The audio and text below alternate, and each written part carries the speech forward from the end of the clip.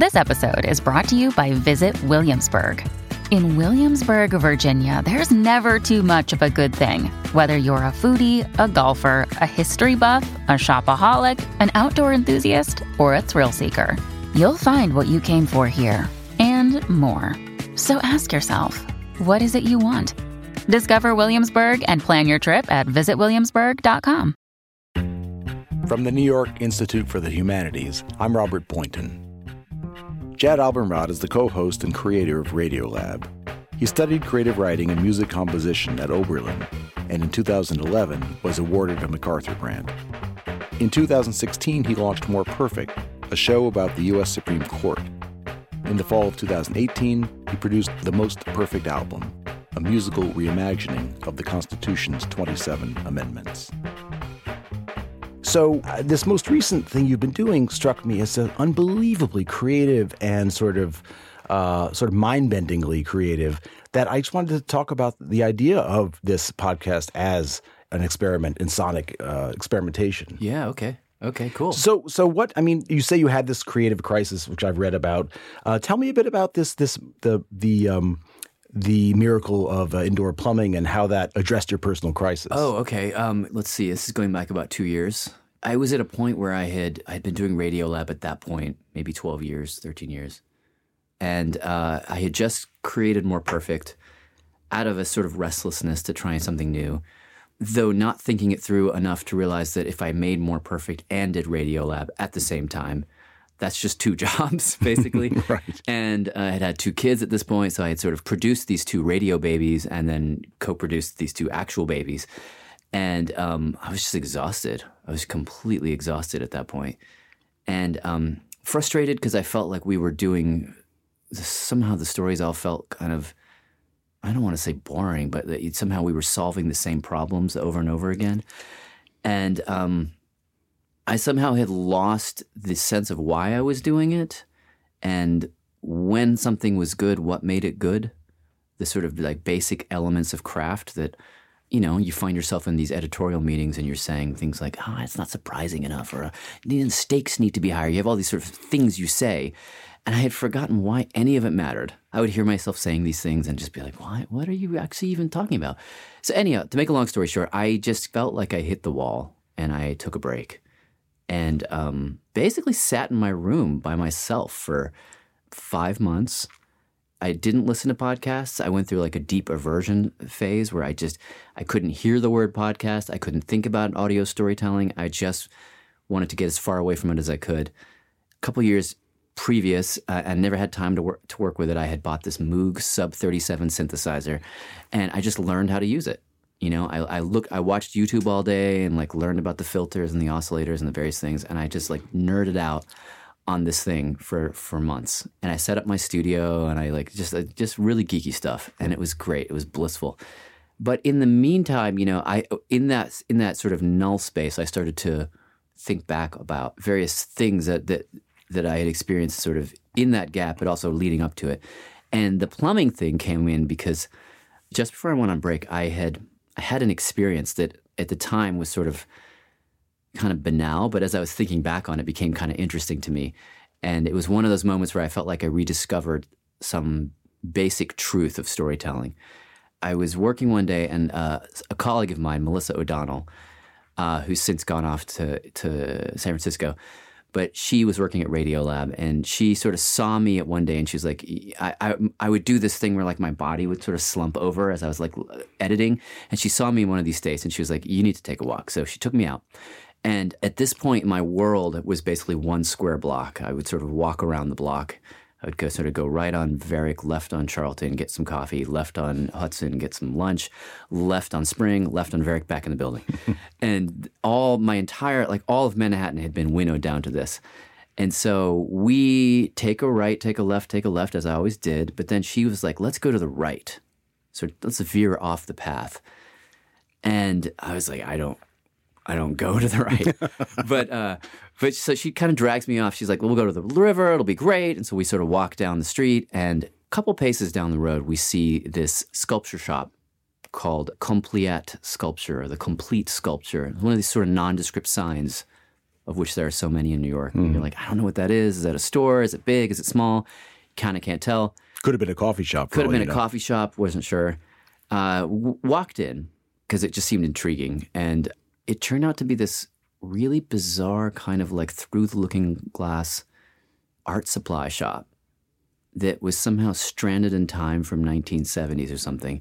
It had random prosthetic limbs hanging off the walls, movie characters sitting on shelves. It had millions of scalpels of different sizes and shapes, little brushes, strange kind of diamond-studded drill bits. In the basement, it had massive hunks of marble and like waiting to be cut. Just unformed marble. It had stone women torsos hanging from the ceiling creepily. It was just the weirdest, most wonderful and bizarre space. And it was just like, it was so weird to be in that space and to think, wow, this was just 20 steps from my loop. And I had no idea it was here. Anyhow, so we spent 2 hours just wandering through it, looking at trade magazines dedicated to the viscosity of fake blood, right? It was just like, it's just this other world. And we walked out of there, and I remember, this is where the plumbing comes in, I remember the feeling of just like waking up or something. You know, everything, the air had a certain charge to it. Everything seemed brighter. I was kind of in this weird dream state. And I remember looking down and there was a manhole cover on the street. And I remember looking down at the manhole cover and thinking to myself, indoor plumbing. Holy shit. Indoor fucking plumbing. Like there are pipes under the street. And these pipes go into all of our homes and our businesses and they whisk away our shit. Like that's a miracle. And I think back on that incident, and it's really interesting to me, like phenomenologically. Like the first thing, I was stuck in a rut, right? I had been just in this like work rut for weeks. I encountered some new surprising reality, which was the sculpture shop. And I walk out and I look at this manhole cover, which I see hundreds of times a day. But that time I thought, oh my God, indoor plumbing, like this thing that is so basic to our lives, that is actually a miracle. I was able to recognize the miraculousness of it. But I had to be surprised first. And so it was interesting to me phenomenologically, like that surprise was the first step to gratitude. And it was this moment thinking back, I was like, oh, this is why surprise is important. This is why we need surprising stories.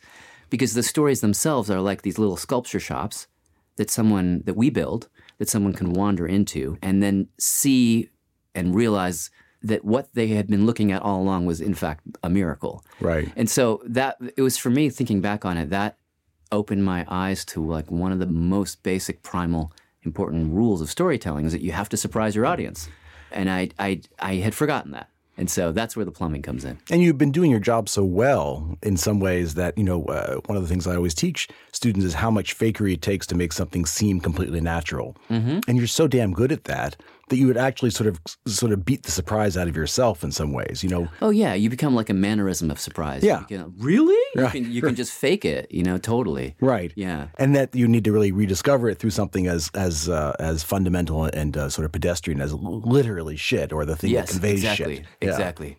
That's as good as an apple falling on the head, I think. I think that as an aha moment. Yeah. It has tension. It has all the things we want in a story. It's got Absolutely. A good character. It's got a resolution. And, it wasn't just that it was a slightly surprising shop. It was startling, right? You need something that's actually startling, like to really grab somebody and shake them.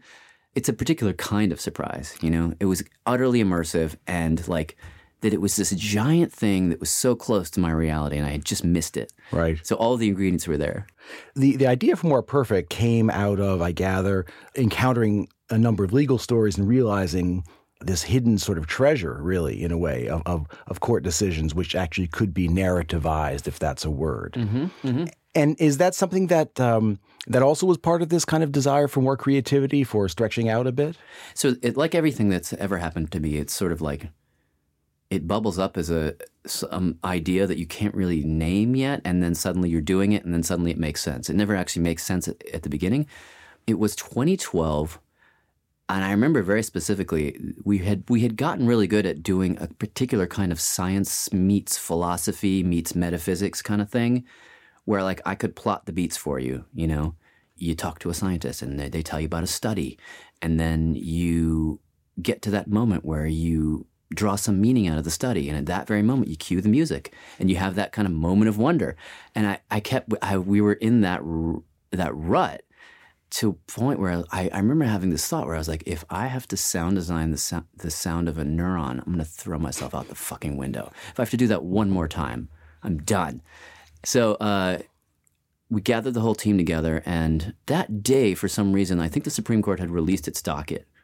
And I remember just grabbing that and being like, okay, we've never done this before, so let's just all get together, everybody choose one of these cases and make a call, and then let's report back. Next meeting, we got back together. Nobody had really found anything except one guy, Tim Howard. He had made a bunch of calls about one of the lesser-known cases on there, which was called Adoptive Couple v. Baby Girl, which was, on the surface, kind of an ordinary custody case. You had a couple who had adopted a 2-year-old girl, and then you had the biological dad who'd been missing, sort of, but he'd wandered back in and was now claiming custody, and they were fighting over it. But weirdly, that little 2-year-old girl, like her outcome was tethered to like these massive questions of sovereignty of the 500 some odd native nations. So custody works very differently in the Cherokee Nation as it does outside. And so Tim got interested in this case, and he started making some phone calls, and he started asking about that, like why is the custody set up the way it is, which then leads you to these questions about the history of child abduction off of Native American reservations going back to the 50s, where you had people just driving onto these reservations and literally grabbing kids, putting them in cars and driving away because they thought somehow like they could give these kids a better life. Well, it was like what happened in Australia with the Aboriginal people, right? Exactly the same thing. Yeah. It was one of those kind of onion moments where like you peel one layer back and then another, and it just gets more and more interesting. It was like everything you want in a story, you know? I mean, you kind of want that sort of Whitman universe in a blade of grass. Right. And this was just like one 2-year-old girl, but she contained multitudes. You know, all of these questions, all of these lives were hinging on what happens to her. And I just remember thinking like, oh my God, this is like the perfect story. And they just tell you 10 things that they're going to cover. They give it to you ahead of time. Well, even more than that, I mean, court upon court upon court have winnowed through all the stories with no tension, no characters. Exactly. And said, here are the best ones. Exactly. So we did that story. Then we did maybe 2 or 3 others. We ended up doing a whole hour on the Legal Foundation for the War on Terror much later, which wasn't really Supreme Court-y, but it kind of adjacent.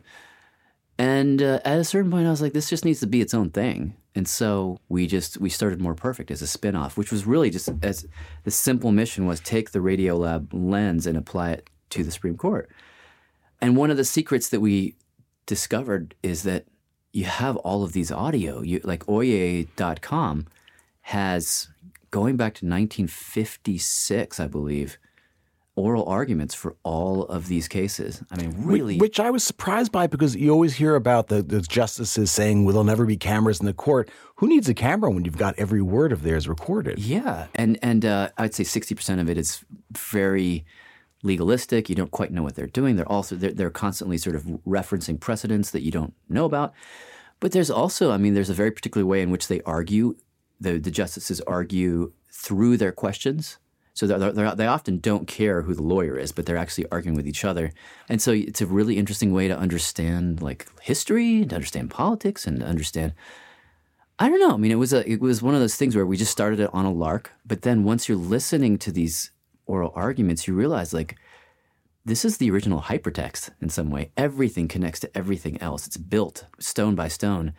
And it always leads you back to 1783. Right. It leads you always back to the beginning. And so it was a great way to understand history as well. And so, that began 2 seasons ago. But it really started, if I go all the way back, to just being restless. Right.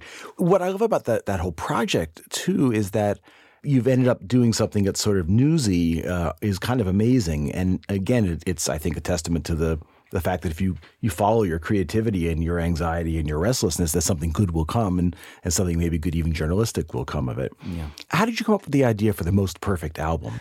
I mean, it came up to me just sort of, I always feel like the stories that I do begin from some deficit, some sense that like, you know, I missed school the day that was explained, you know, and I've always had that feeling about the amendments to the Constitution, even through More Perfect, you know, we would slowly sort of get educated on the different amendments. But I, you know, all throughout, I was like, how did these get done? What, you know, just having a real, just like not as a result, not feeling like a good citizen. But they're also so fussy and so boring. And I remember just thinking about this over the break, like, how do we make these come alive? And I remembered being this like young Lebanese kid, and like, how did I learn about government was through Schoolhouse Rock. That's you right. know, I'm just a bill here on Capitol Hill. And it's like, oh, you know, it was so like the music and just it was so charming that it just like, and it's sticky, all of it. So I had this somewhat half-baked idea to just, what if we Schoolhouse Rockified the amendments, but in a way that was contemporary and a little bit surreal and a little bit strange. And so maybe about 2 years ago, we just kind of started calling around to different musicians saying, hey, would you want to explain the amendment in a song? No one really wants to explain the amendments, but everybody was really ready to personalize the amendments, to turn, say, the Eighth Amendment, cruel and unusual punishment. That can become a love song so easily, because who hasn't been subjected to cruel and unusual punishment in a relationship? And so we began to think, okay, well, why don't we actually just use this as an experiment to see if people can kind of like breathe in these abstract principles, these rights that we have as Americans, and personalize them and make them, reanimate them through music.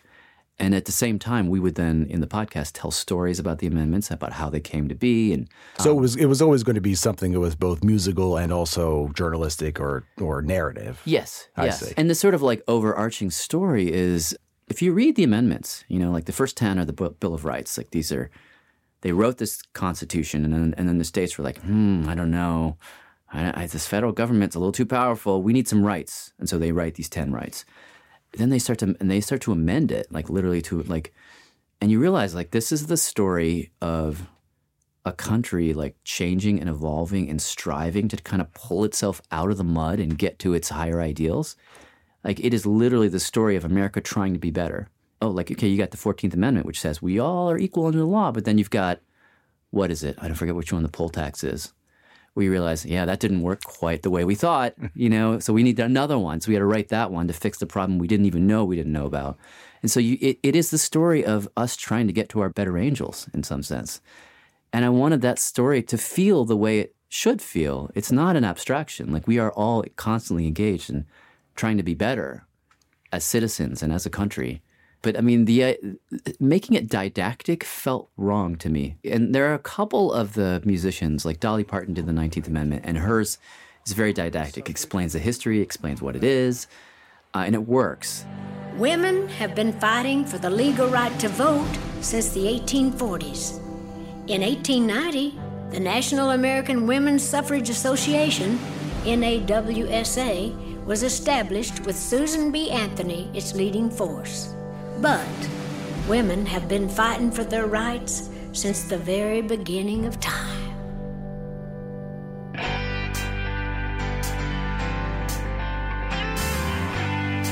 It was more interesting to me to see people personalize it, make it unique to them. You know? That one about, I don't remember his name, the Native American musician. Joey about, Styles, yeah. Joey Styles, about not being able to worship, was unusually moving. He's actually a first Métis Canadian, I believe, so sort of a native Canadian, and very interested in the First Amendment and in its failings, really. You know, the First Amendment, one of the 6 clauses of it says freedom of religion, freedom of thought, essentially. But up until the 50s, I believe Native Americans were not, their ritual dances were not protected under the First Amendment. And there was a massacre. I think it was 150 people were killed for doing their native dances. And he sings about that. We're all free to speak what's on our mind, right? Well, I don't feel right when I look outside. Too many people poor, corporations getting richer. People going crazy, living life with the trigger. Having visions in the ceremony of the cemetery. Too many homies how did you know that everyone wasn't going to pick one of the top 10 or top 5? There were a lot. I mean, people clustered for sure. But what was interesting was that it a lot of people, like there's a lot of these amendments that are kind of procedural. There's like the 12th Amendment, I think, which is an amendment that said, okay, the vice president have to be on the same party or something. And like that's kind of a boring one. But actually, a lot of the musicians really went for those. Like, really? Yeah, they were really interested in the kind of the wonky ones, term limits, these kinds of things, which I thought was really interesting because on a couple, like there was one of my favorites. It's from an Austin band called The Octopus Project.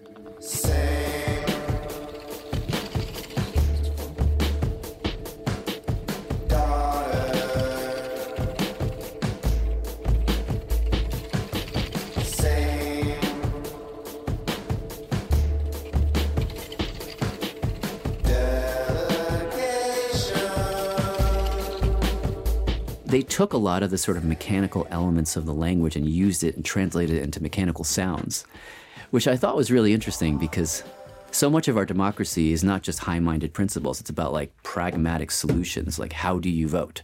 How do you have a line of secession? All of these kinds of things. It's like the operating system, it's got to be coded properly. People leaned into that stuff. So there was no one amendment that you had to go to one band and say, please. 27 was hard to get takers. That's the one that said Congress can't give itself a raise. But, obviously people wanted to do the first and the second. We had a bunch for those. Did you just have all of these bands, all these performers and composers at your fingertips, or did you have to sort of... No, we worked with a bunch of people. The More Perfect team kind of converted themselves into a record label over the course of 2 years. I mean, they brought their own personal taste into it. We also had somebody in the building who'd worked in A&R. Oh, perfect. Named Nora Keller, who she just brought like all of these great acts. And I think it's from her former life. She had that Rolodex. So it was just kind of, catching as you can. Radiolab, among the things that distinguishes it is its sound. You would recognize a piece instantly because of the sound design, and I gather that that's in large part due to you. What is sound design? Can it be taught, or do you have to be Jad Abumrad? Okay, let me take the first one. I don't know. Sound design is a little bit like sound design is to music as graphic design is to art, I guess. It's the same basic things are happening, but you're solving problems rather than doing it for its own sake. It exists on a spectrum, and that's always the first thing I think about. I mean, there's this sort of very literal sound design, which is that you're telling a story and, so-and-so came to my house one day and knocked on the door, right? And that's, you put that in. That can be considered sound design. Which Radiolab certainly does. We do some of that. But in a nice way of kind of showing the seams. Yeah, exactly. So there's very sort of like literal, I almost think of it like these are words. They're very specific sounds that mean like a word is a placeholder for a picture. And so you use sounds in the same way. There's on the other end of the spectrum, there's music, right, which is quite different. There's nothing linguistic about it. It is, whereas like this means knocking on a door, there's no music that you can play that's going to mean that. You can say that like adagio for strings is sad. It doesn't mean sad. It just is sad. It embodies sadness. Walter Murch talks about it as like words are encoded sound and music is embodied sound. And for me, sound design exists on some spectrum between those two things. Sometimes you use but sometimes you use music. And the thing that I've always found interesting about Radiolab is it exists in the middle. There's a lot of sounds that are somewhat evocative editorially, but they also carry emotional content. They carry something that's metaphoric about them. And so I always try and score in that space where it's not really a sound effect. It's a little bit like Looney Tunes. Remember the old Looney Tunes where some characters tiptoeing across the floor, and the pizzicato go dum dum dum dum dum, and you know exactly what's going on there, but it's not a sound effect. It's some musical gesture that's evoking something like a picture, but not quite. And for that reason, it's still metaphoric. For that reason, it never dates in quite the same way. And so I always try and play in that space where it's kind of music, but it's kind of editorial at the same time. That's our particular space. But do you need to be a musician to do that? I don't know. I think you need to be able to or to care to think a lot about what the sound is doing in that moment. Mostly what you need to do is you need to have the patience to play it for a lot of people and have them tell you when it sucks, which is, I mean, if anything is a part of our process, it's that. Like a lot of the producers, me, will put in sounds, it's too much. You play it for someone and they're just like, you can see them recoil and you're like, okay, right around here, there was just too much stuff. And then it becomes a process of stripping back and trying to get to the bare minimum. And so it's never anything that you can do right off the bat. It's a process that takes time. There are so many layers of creativity in Radiolab. There's the narrative creativity. There's the idea, very sort of muscular ideas. You said metaphysics, neurology, all those sorts of things. But then there's also this other character. I mean, the sound of it really is like, it's like you, Robert, and this other thing called sound design. Totally. I sometimes like to see it as the story is this little boat floating on the ocean, but there's all the stuff underneath. Right? The music is that. That's where the music is. It's the stuff that can get to the subterranean depths. And the little people in the boat have no idea what's going on down there, but the music knows. It can go everywhere. It is the sea upon which everything floats.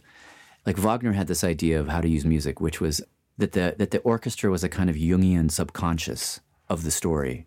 You know, you had these characters, these like 60 some odd characters on stage at various times, and they're all engaged in their solitary dramas. The only thing that understands all of it is the orchestra. And so at any given moment, you'll have like Wotan up there on stage. But somewhere buried in the oboe section is a motif which is indicating that he's going to lose his power. Might not happen for 4 hours, but the orchestra knows, right? It knows everything. I really love that idea, that motific idea that there are things happening in the music which are so far outside the lives of these characters. It's a little bit like when you watch a movie and you see, and the music comes up, and suddenly those characters seem so epic, but they're still tiny. But there's something about the drama in which they're engaged, which is huge because the music somehow enlarges them while keeping them small. Mm-hmm. Do you think sound design can be taught? Sure. Yeah. I mean, I think there's so much of sound design which is very almost like punctuational. I mean, it's like in the way that you learn the grammar of writing. You know, you're like period, comma, semicolon, right? So much of sound design is about punctuation, about creating spaces where you can highlight a thought. And often what will happen is as you're building a scene, the scene will break down into like little micro scenes, you know, thought, rest, thought, rest. And then the rests can be silence, or sometimes you want to have some kind of like musical element that pops in there that simply acts as like cartilage or something. You know, it's not giving you emotional content. It's not trying to make you feel anything, but it's actually just allowing this thought to exist at a distance from that thought. Sometimes you're telling a story and then somebody will loop back into the past. They'll suddenly like give you context, put a little music under that, and then suddenly you're taking that past and you're lifting it out of time, you know? So you can use music that way as quotationally sort of like pulling something out of the time flow of the story. You also use silence much more than any other show. There are times when I literally will look back at my iPod is it over? Is it still working? Yeah. Someone told me that was named for a while on the internet as the Radiolab pause, where it's like, wait, is it something wrong? That was an intentional thing because back in the early days, the Radiolab could get really dense. We would put a ton of stuff in. It could get like fifth gear all the time, just like cut. And at a certain point, I was like, there needs to be other gears that we can hit to. And so I began to think really a lot about shifting the textures and like going from density to silence and like having different Is silence like your lemon sorbet that sort of clears you out for the next course? Yeah, and it's like sometimes you do it really for editorial purposes, you know. Nothing will hit harder than if you've got like a really killer phrase, a character like you really want someone to pay attention to, take the music right out right before they say it.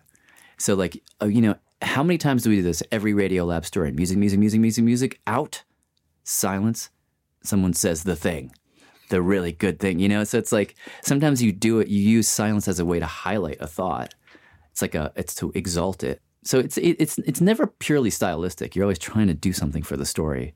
I see it as a purple pillow to rest the jewel. I like that. I mean, it's because this is something I think that people are really thinking through when they're realizing that, you know, what is the future of audio? It's been democratized through digital technology and through the internet and all those things. But you got to have story, and some shows are just two guys talking. Some shows have a real robust sort of produced feel to them.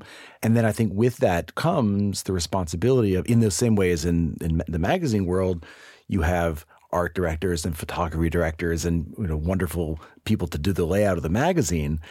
The sound design seems to play some of that role, and I'm not quite sure who to go to for some of those things. Yeah, I mean, I've heard in the movie world, I mean, you have the composers, obviously.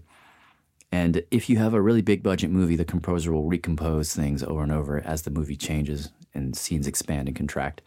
But often what you'll have is the composer will write a bunch of music and then give it to the editor as stems. And so then the editor will have these like cues, but they're, 12 tracks, all the instruments broken out.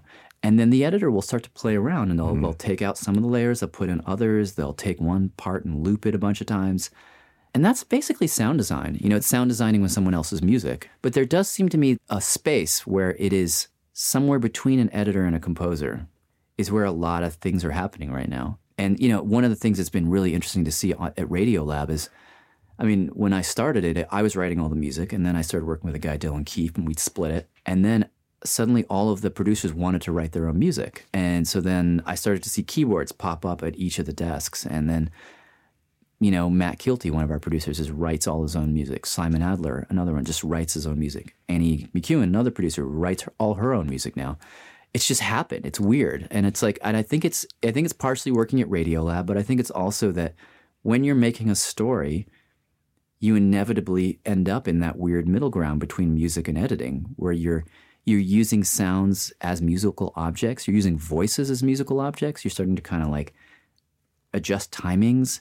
You're starting to take things and pull them and to make drones and various things. And you're kind of composing, but you're also just kind of telling a story at the same time. And sound design is a really inadequate word for whatever that is. Right, yes. That's where a lot of the action is. I often say that the best literary journalism these days is being done in audio. And I feel as if the DNA of great literary journalism, whether it's Joseph Mitchell or someone else, and the DNA of great audio, the great kind of narrative, heavily produced audio, are not just similar, but identical. And podcasting seems to have liberated that particular strand of DNA in a way. Why do you think podcasting is special? Why is it special to your show, or how has it changed audio? We have a very particular relationship to podcasts. I mean, we started as a radio show, and Radiolab never made sense as a radio show, even though it's in our name. But I mean, I would hear Radiolab when I'm in the kitchen and there's things happening, and it's just like the density of production and the speed at which these stories move sometimes made it really hard to listen to on the radio, because the radio is built for you to be doing 12 things at once. But then something passes between you and the box and you've lost the plot, and then the story is zoomed off without you. So we were on the radio for years, and I don't think it worked very well. I mean, it works better now because I think all of our listening has caught up. When podcasting came along, I felt like it really rescued us. I mean, I would sit in the cave and just make these things with this sort of a naive sense that like, oh, someone will enjoy this, but really not thinking too deeply about how it's going to be used. But then podcasting came along, and then people could listen to it in their ears, and they could hit stop if it went too fast, and they could bounce back, and they could have a very sort of individual relationship with the story as they're walking down Fifth Avenue. It just made more sense to the kinds of stories we were telling. Movie-style production doesn't make sense on the radio. Everything for how people listen to also like how a radio signal gets compressed 5 different times before it actually goes out the radio. By the time it comes to you, everything is squashed and you can barely hear the voice. On a podcast, it's more or less how you made it. And so podcasting changed everything for us. Suddenly things could hang around. They could be archived. It was, in terms of what you're asking, there's a part of me that wants to push back against the idea that podcasting has done anything on its own. I mean, you listen to old Gene Shepard or even early This American Life. Things I hear on podcasts aren't terribly different. It has democratized things, and it has actually the economy that's grown up around it is pretty radical and transformative. And maybe that's the biggest thing in the end of the day is, like, when I got into radio, you had to kind of wait around and intern for 2 years without pay until someone even noticed you were there, and then they might let you do a news spot. But these days, you can just basically get a mic and a computer, and you could make a thing and then get it on SoundCloud and then onto iTunes in like 48 hours. So like the gatekeepers are no longer a problem the way they used to be. And that's no small thing. But in terms of what it's done for the sound of things, I don't know. Some part of me thinks it's transformed things and part of me thinks it hasn't. I don't think necessarily it's transformed the sound as much as as you said, that for a show, especially as intimate and as sonically aware as you are, it's a shot right into your central nervous system. Yeah. Well, listen, thank you so much for taking the time. I really appreciate it. Fun. This podcast has been brought to you by the New York Institute for the Humanities at NYU in conjunction with the Arthur L. Carter Journalism Institute. Our producer is Ben Branstein. Our thanks to Uli Baer and, for their technical and design wizardry, Aaron Dowdy and Selena Lakazi. For more information, or if you'd like to subscribe to our podcast, visit our website at, this is one word, nyihumanities.org. Again, that's nyihumanities.org.